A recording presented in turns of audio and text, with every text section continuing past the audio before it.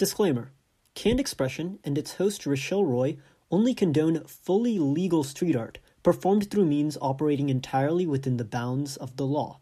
The intent of this podcast is to teach more about the most interesting aspects of street art and the community to get more people involved in the activity in a legal, safe, and fun way. Street art should be practiced in a way which does not damage any private property and allows for you to express yourself in a non-destructive way.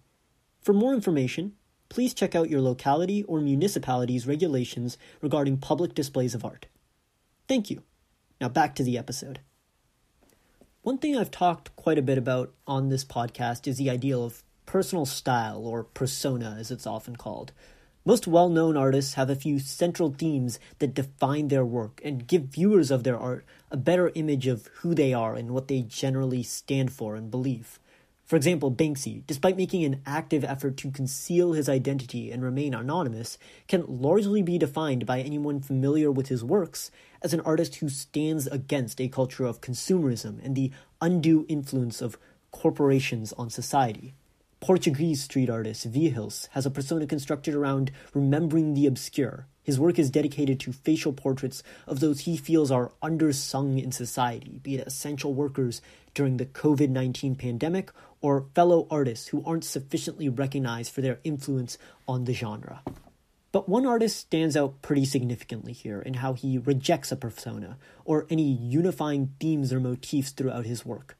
His art never lacks a larger meaning. There's just no larger grand narrative or connecting themes between his art pieces, yet he's still managed to forge an immeasurable, lasting impact.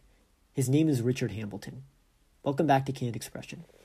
My name is Rochelle Roy, and let's talk about Richard Hambleton and his rejection to persona.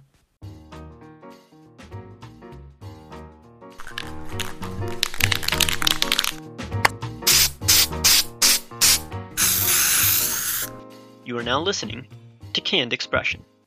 Hambleton was one of the most prominent members of the 1980s New York City art scene, and what truly set him apart from his contemporaries was how when they were just finding their footing, his early work wasted no time in crafting these extravagant, often abstract pieces that left viewers wondering, what does he mean by this? One of his first ever pieces was called Homicide, and it was formed by having 12 to 20, depending on the installation of this piece, volunteers lay back against the wall as if it were a floor, as he painted a police-style chalk murder outline for all of his quote-unquote victims. He then added red paint around it to give the essence of the crime, and if you see it, you can clearly tell it wasn't meant to look real. It's meant to capture the essence of something that was very much real to Hambleton, the crime in his NYC neighborhood where he grew up. For 2 years, from 1976 to 1978, Hambleton just recreated this single piece over and over and over again. He even went up to Canada to collaborate with the growing street art community in Vancouver, which had just formed some legal outlets for the medium, and he just did the same thing again, creating fake, almost cartoonish murder scenes. The skill, speed, and talent on display for these pieces was undeniable. But it becomes clear why his fellow artists were asking, why? What's the point? This is where Hambleton's rejection of persona becomes more nuanced. Hambleton's abstract work, which always involved implied violence, even in his post-homicide work, wasn't meant to convey a persona about him as the artist. In fact, he later revealed in interviews that he made an active effort to make his art almost an entirely separate entity, not even affiliated with him as an art creator. The question returns, why?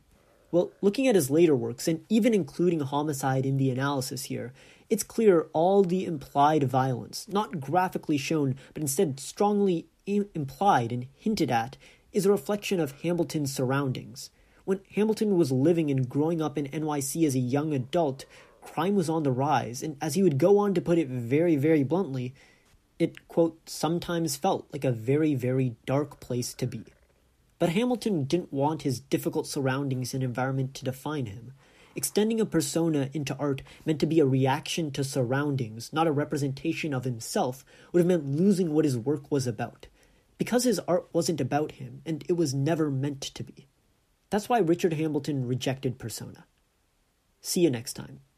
With Canned Expression, I'm Rochelle Roy, and remember to keep spraying.